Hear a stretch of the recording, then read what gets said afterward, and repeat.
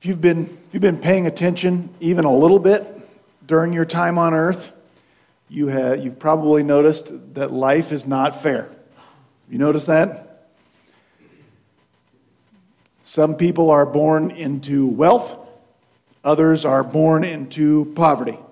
Some people are born into freedom, other people are born into slavery or oppression or under some dictatorial regime.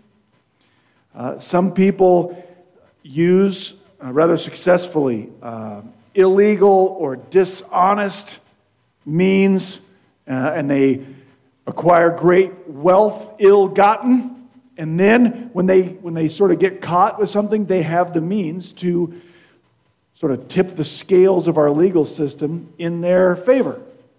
And some other poor schlep gets defended by a public defender who's overworked and maybe not very good at his job anyway. It's not fair. I've seen this in sports for years.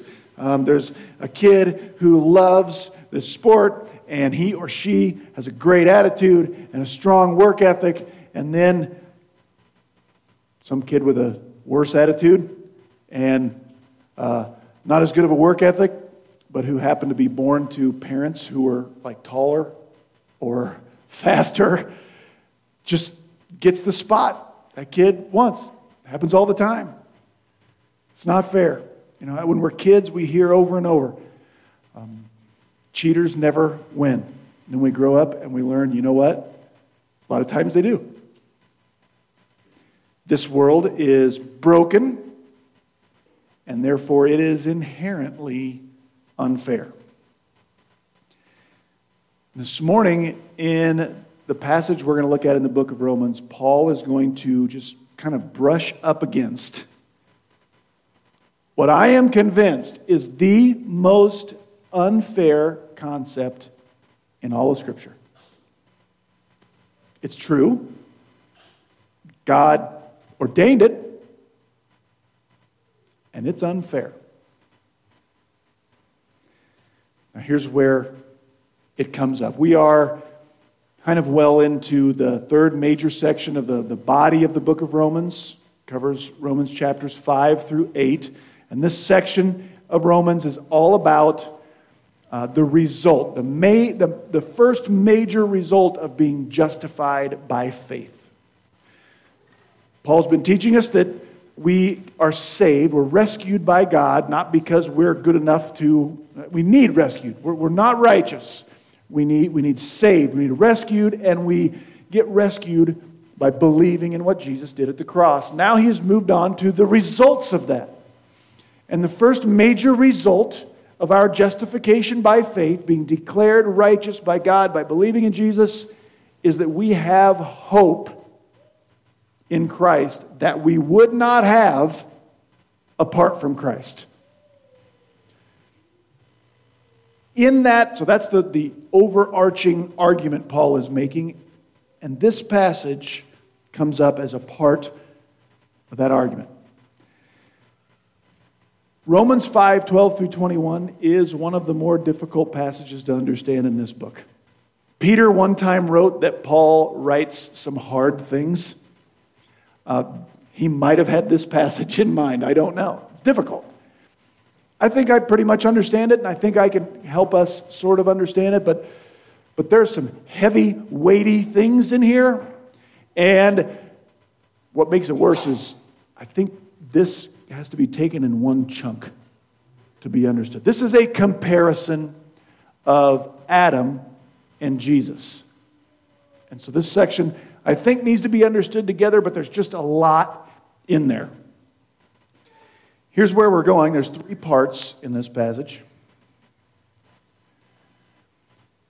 First, Paul is going to talk about how sin entered into the world and death came with it, and those 2 things dominate the world.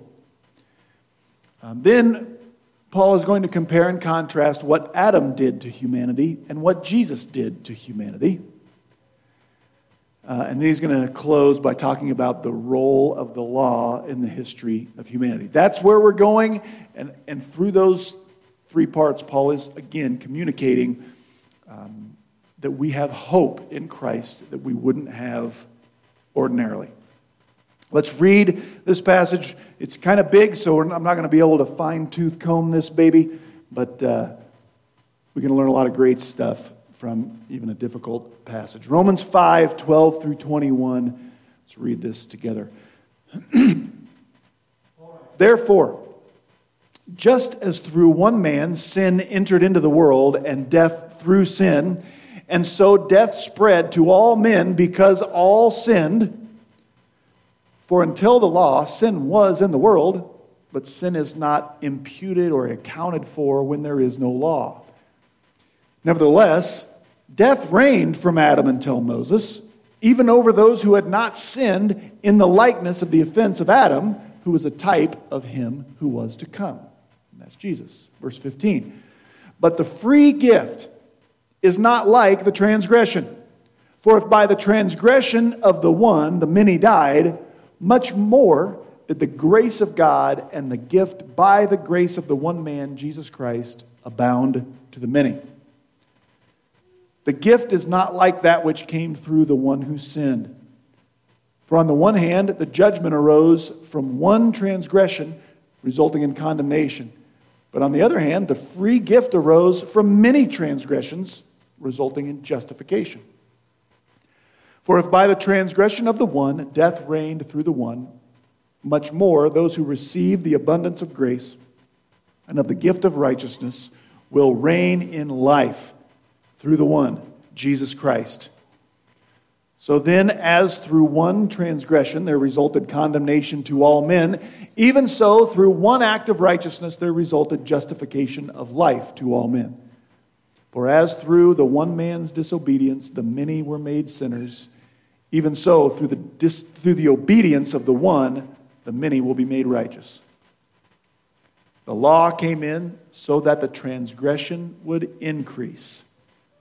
But where sin increased, grace abounded all the more, so that as sin reigned in death, even so grace would reign through righteousness to eternal life through Jesus Christ our Lord.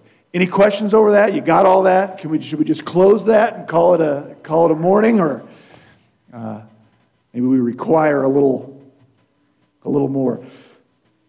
To begin, again, this whole thing is about we have hope now because we're justified by faith. We wouldn't have that hope.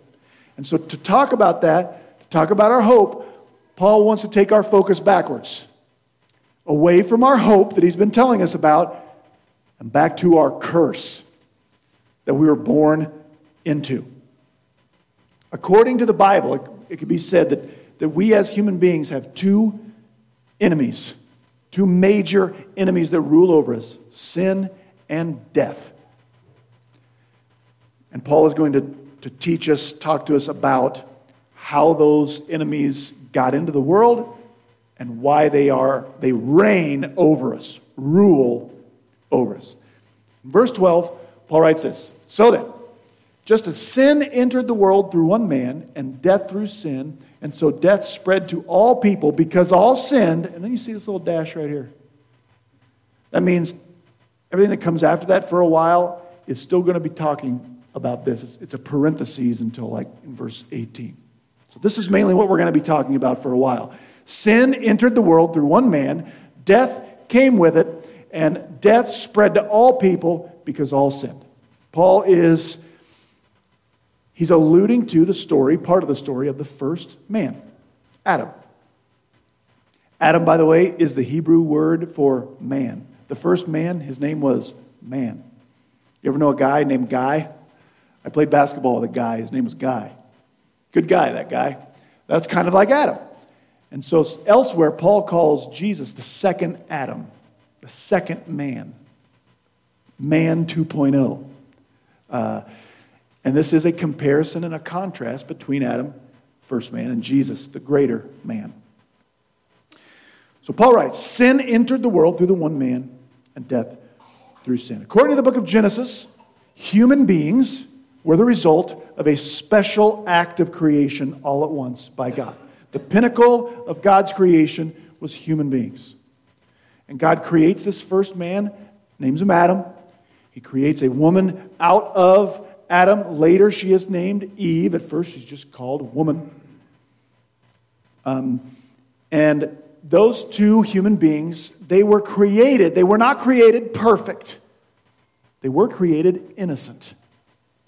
And the difference is they had the potential to mess up. If they were perfect, you wouldn't have the potential to mess up. They were innocent, though. They had the potential to mess up, but they never had. And God gave these two some commands. We usually talk about one command, but He gave them some positive commands. Be fruitful and multiply. Spread out into all the earth. Those are commands. We've done pretty good with those. But God gave these two one negative command. He said, see that tree over there? No, that's not the tree, actually. That's a fake one, but just for example. You see that tree over there? You eat from that tree, I'll kill you. That was the command. Do not eat from that tree. Spoiler alert, if you haven't read the story, they eat from that tree. And the result, God already told them, is death. And I've said this countless times in the Bible, death is always the separation of two things, not the annihilation of one thing. And Adam and Eve, their death for eating that tree was twofold. First, their physical death, which is the separation of someone's spirit from their body, that was inevitable. That was going to happen. Literally, the Hebrew in that says, God told them, dying you shall die. You eat from that tree, you're going to spend the rest of your life dying. And if you are over, 30, you know what that feels like. Right? We're growing, we're at a peak for a little bit, and we spend the rest of our life like whittling away. Right? Things don't work so great anymore. Dying, you shall die. That's part of it. But the other death was immediate. A spiritual death is when there's a separation between people and God. And all of a sudden, when they ate from that tree, there was a separation between them and God that had not existed before. Adam and Eve used to walk with God in the cool of the day. And suddenly, they had to hide from the one they used to be close to. Now, that's how sin entered the world. Now, the Bible always blames Adam. You ever notice that? Sin entered the world through one man. Who was the one who was deceived and ate the fruit first? Who was it? It was Eve. Adam always gets the blame. Why is that? Adam carries the culpability, the responsibility for original sin, in the same way a CEO might be held responsible for the failure of the company, even though whatever messed up the company he might not have literally done. That's kind of the same way. Also, if you read the story of Genesis, when God gave the command, do not eat from that tree, Adam was the only human being alive, if you go back and read the story. And so that command was his responsibility to teach it, and if it is not followed, it is ultimately his responsibility. And so Adam is the one who's always held sort of culpable for original sin. All right. That sin had huge, enormous, massive impacts on every descendant of Adam and Eve, which is all of us. That's how sin entered the world through one man. Death came through sin. We've gotten that far. Then, death spread to all people. Spiritual death spread to all of us because of what Adam did. Paul says this over and over in this passage. He blames Adam for the condition in which we are born. You and I, we were not born innocent the way Adam and Eve were created innocent. We were born spiritually dead, separated from God, because we inherited that from Adam and Eve. From Adam, according to Paul. We don't have a choice. We don't have a chance of being righteous because we are born spiritually dead. And when someone is separated from God, guess what that leads to in their behavior?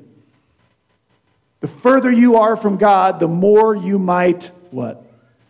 Sin.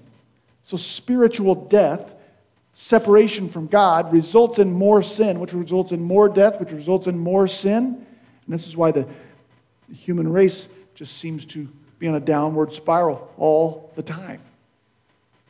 We can't help it in some ways. We're still responsible, but we really are born this way. And then Paul says, death spread to all people because all sinned. And those three words right there have launched a lot of debate in Christendom, and I am not going to dive too far into them. I'll tell you the sort of traditional understanding of original sin is that somehow inside Adam, maybe because all of the genetic material that would result in the human race was in him, that somehow we were like all there with him and we sinned when he sinned. That's kind of the traditional understanding. This might make me a heretic, but I don't know, man. I don't know. Paul could be saying something like this. Sin entered the world through one man. Yep.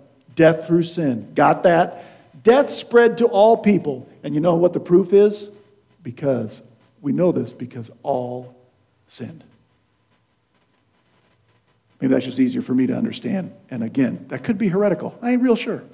This is hard. But here's what I do know. We all sin. And we don't have to be taught to sin. If you've ever parented young children, you don't have to. If you do a great job raising them, are they going to be not sinners? No. Because we inherit this.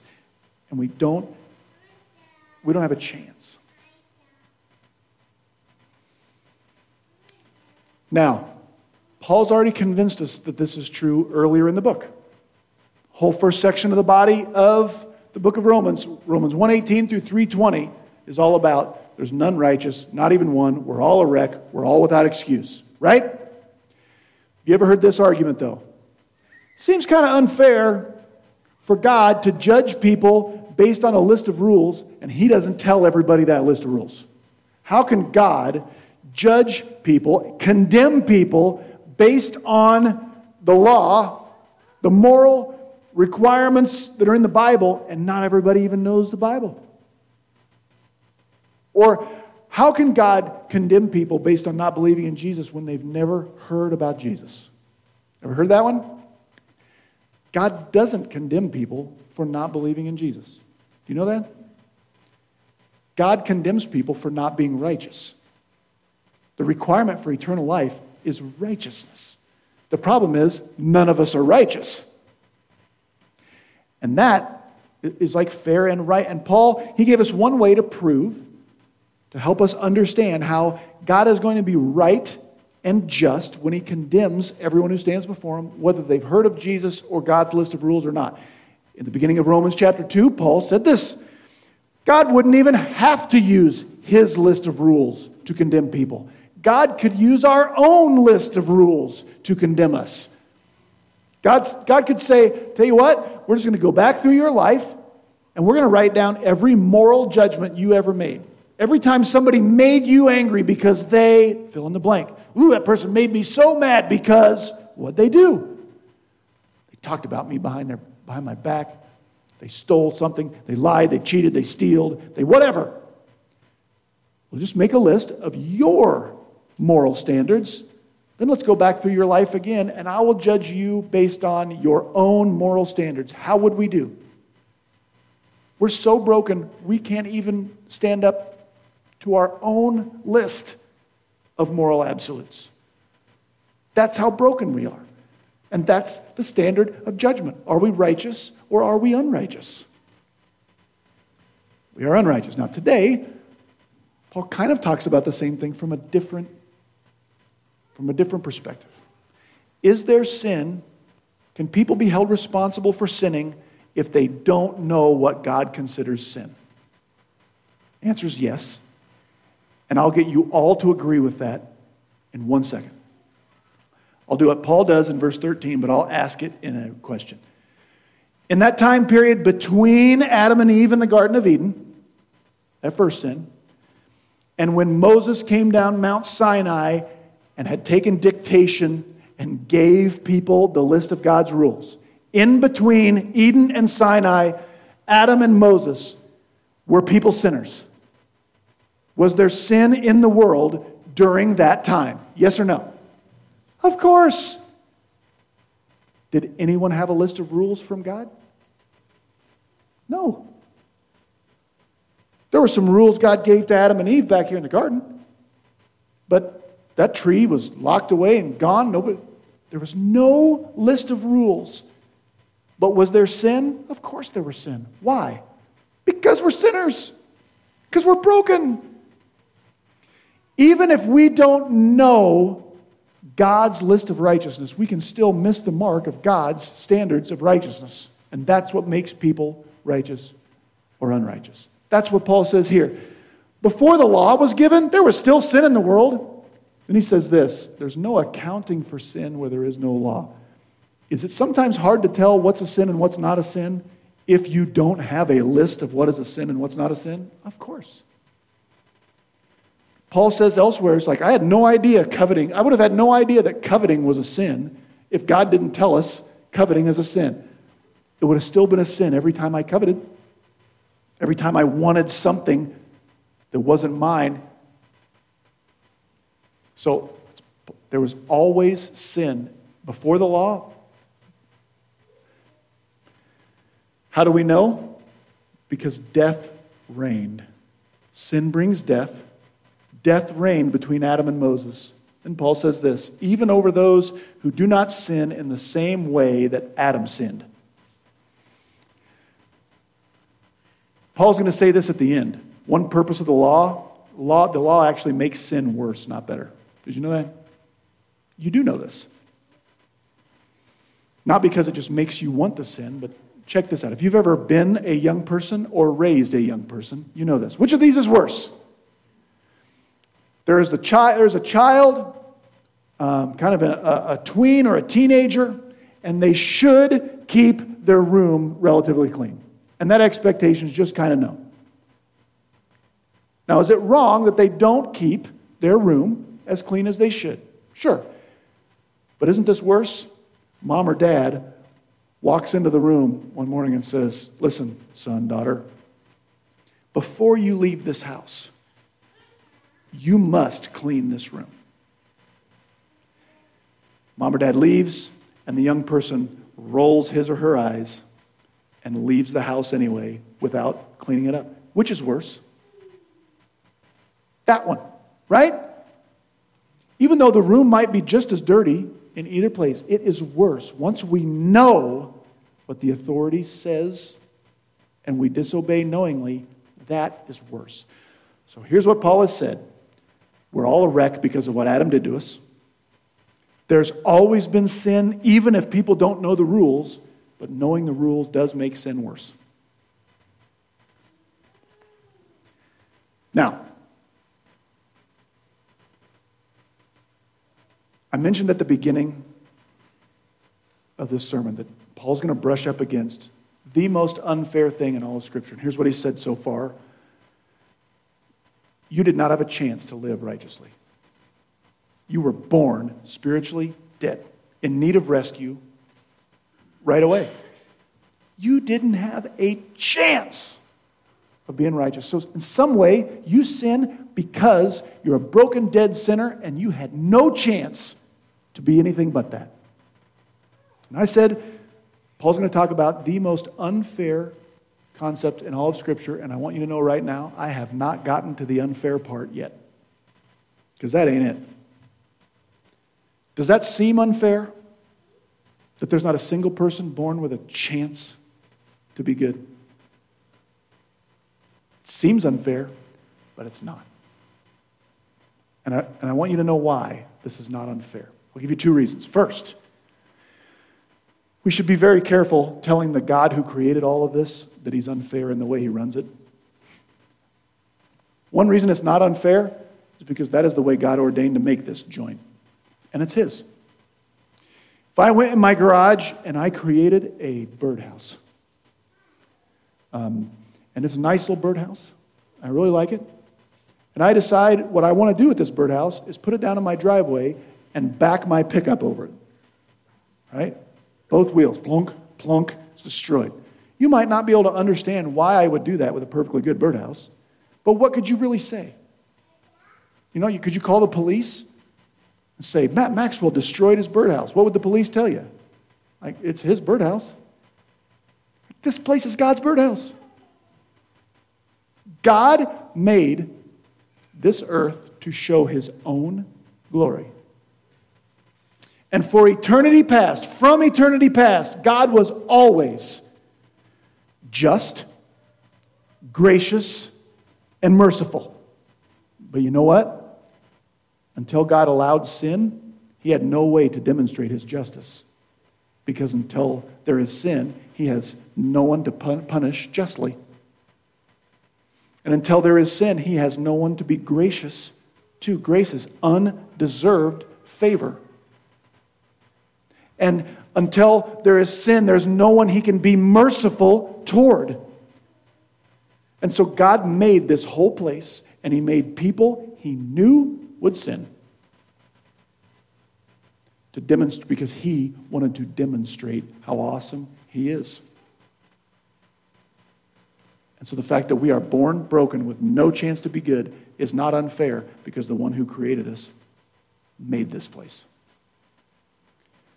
Second reason why this isn't unfair is that God is omniscient. You know what that means? What does omniscient mean? All-knowing. God knows everything. And that God knows everything means God knows everything. Okay? So God knew you from eternity past, right? Because God knows everything. He's always known everything. God knows every sin you would ever sin, because God knows everything. But that's not all God knows. God knows every sin you would have sinned if your life had taken a different direction, a different turn 15 or 20 years ago. I'll put this in personal terms. 9 years ago, we decided to come out here and pastor this church, right? Imperial Berean. There's one other church we corresponded with. Didn't even talk to them on the phone, but wrote letters. It was a place in Pennsylvania. God knows. He always knew every sin I would sin here in Imperial. I have sinned plenty since I've got here, unfortunately. God also knows, even though he knew I was never going to Pennsylvania, he knows every sin I would have sinned had I gone to Pennsylvania. Isn't that crazy? And because God knows that kind of everything, God knows the sins you would have sinned if you had been born as innocent as Adam and Eve were created. And here's what God knows. You would not have fared any better with your innocence than Adam and Eve fared with their innocence.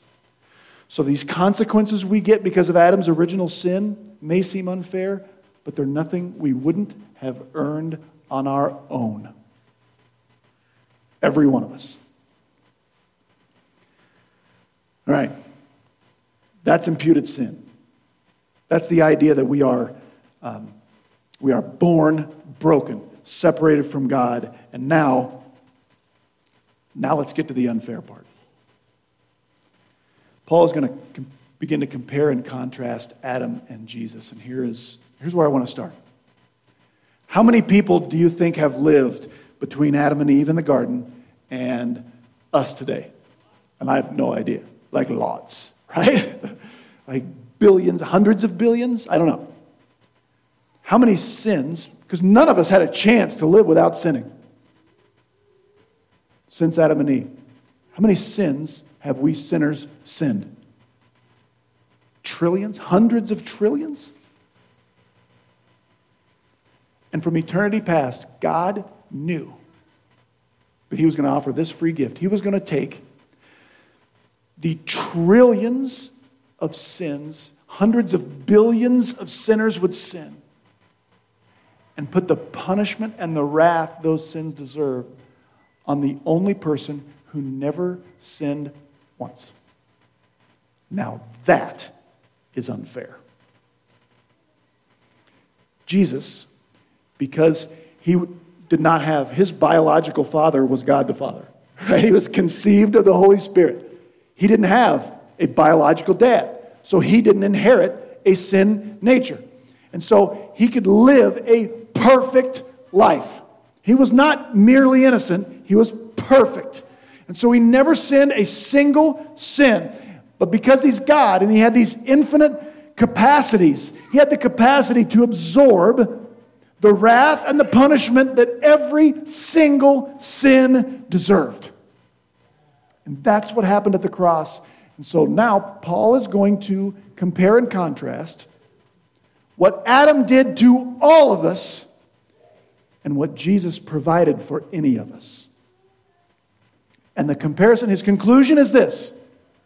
Both of these men did one thing that had huge impacts, but Christ's impact is much bigger than Adam's. Here's how he does this. Verse 15, Adam's sin plunged humanity into sin and death. That may have happened. It would have happened to all of us anyway, but it is Adam's fault. He's culpable for this. His sin had massive consequences for the entire human race, but the negative results of Adam's sin really are only what we would have earned ourselves anyway. And in verse 15, Jesus says the gift that Jesus gave us is so not like what Adam gave us, the curse that Adam gave us. Because through the gift of the cross, we enter into something not one single person would ever have deserved. This unmerited favor, grace, mercy, peace with God. So Adam gave us something we all would have gotten anyway. Christ offers something no one could have earned on their own. Gift is always greater than merit. A gift is just that. It's something I don't deserve. We all would have earned what Adam gave us anyway. 16, quickly, Paul argues that Jesus' impact is greater than Adam's. In that Jesus' gift, it doesn't just, Adam's was one sin that spread to many. Jesus doesn't just undo Adam's one sin and make a bunch of perfect people that come. He waits until there's all those trillions of sins, and he undoes the power of all of them. Of all of them. By verse 17, Paul's letting us know that because of what Jesus did, now it's possible that there are two kinds of people on earth. Before Jesus, without Jesus, I should say, there's only one type of person. A person who's born spiritually dead, waiting for their physical death before they enter into eternal death, which is separation from God forever and ever and ever. Apart from Jesus, it's the only kind of person there is. With Jesus, there's another kind of person. Paul calls them those who receive the abundance of grace, those who receive the gift of righteousness. And those kind of people reign in life through the one, Jesus Christ. We are all born in Adam. Death and sin reign over us. They're our master. We have no ability to be outside of their control. But with Christ, through justification by faith, the reason we have hope is we can reign in life. Notice verse 17, does everybody get to reign in life? Just based on this verse? Only those who what? Only those who receive the grace and the gift through Jesus Christ. That's important. I point that out because some folks try to cut Romans 5:18 out of its context and make it seem like in the end God's going to save everybody. It goes like this. Just as condemnation for all people came through one sin, so too through the one righteous act came righteousness leading to life for all people. And people will hold that up and say, see, in the end, because Jesus died, every single person is going to be forgiven. But to make that argument, you have to ignore what Paul just said. Only those who receive the gracious gift will be saved. And what he says next in verse 19, he says, many will be made righteous. What Paul is saying as he compares and contrasts these two men is, yes, they did one thing that leads to results for, different results are offered for all people, but not everyone gets there. righteousness that leads to life is available for all people. But there are many who will be made righteous, though not all. All right, that's a lot. That's a lot. And then Paul throws us one more curveball when he adds verses 20 and 21. And at first glance, it does not even look like this goes with the passage, because Paul's going to say something he's said numerous times before. He's going to tell us about why God gave us the law. Before I say that, though, one more reason. Should have been the last slide. One more reason that what Christ did is greater than what Adam did. Answer a question for me. Is it easier to wreck something or fix something that's already been wrecked? Which is easier, to wreck the car or to restore the car to its mint condition? It's much easier to wreck something than to fix something. Adam helped us wreck what we already would have wrecked. And Jesus does something greater than restore us to the mint condition in which we were born, because we weren't born in mint condition. Jesus makes us something we never, ever could have been. He will make us, when we are glorified, absolutely perfect because of what he did for us at the cross. That's how what Jesus does for humanity is greater than what Adam did. Now Paul ends with this, the role of the law through history. Paul keeps harping away, because what's the main argument that Paul always hears against his gospel? You're telling me, Paul, all you have to do is believe in Jesus and then you're saved forever and ever and ever. It can't be that easy. Where's the law? Right? And we're going to start talking next week, I think, about why we still have to be obedient even though we're Christians. But Paul says this. He wants to make sure we know there's no salvation by being good enough. Verse 20, Paul says something incredible. The law came in so that the transgression may increase. Did the law come in to make people better? According to what Paul said right there, did God give the law so now they'll do it? I just need to tell these lunkheads what to do and what not to do, and then people will finally be better. Was that God's idea? No, because God knows everything. God knew that wasn't going to work. The law actually made sin worse, not better. The law did not come to save anyone. The law did not come to forestall or remove sin. It's too weak to do that, and it's too late to do that. We are too broken even when it shows up. The law didn't come in so that transgression would increase. The law came in so that transgression would increase. But where sin increased, grace multiplied all the more. Literally, Paul says something like this. Sin abounded, but grace superabounded. Like whatever is bigger than abounded, that's what grace did. It's bigger. It's stronger. So that in the end, in the same way that sin reigned in death, which is everything we've talked about all morning so far, in the same way that sin reigned in death, that's the same way that grace is going to reign through righteousness to eternal life through Jesus Christ our Lord. Paul's overriding argument here is that by justification, if we believe in Jesus, we have a hope we wouldn't normally have. Here's how this long, confusing passage, if I could boil this down as pure as I can get it, here's how it helps us build our hope. First, Paul reminds us again that normally, we are all born, dominated, controlled, ruled, and reigned by sin and death. Thanks a lot, Adam. Way to go. We have no choice. We're lost and we're hopeless. We cannot fix that by being good, because that's not the reason the list of what is good came. The list of what is good came to show us how bad we are. And it actually makes our sin worse because we're all like that teenager that hears what the rules are and we do the opposite anyway. But at the cross, God does something greater and bigger. He introduced a stronger power that is wielded by a greater king. And that power is grace. It's mercy. It is forgiveness.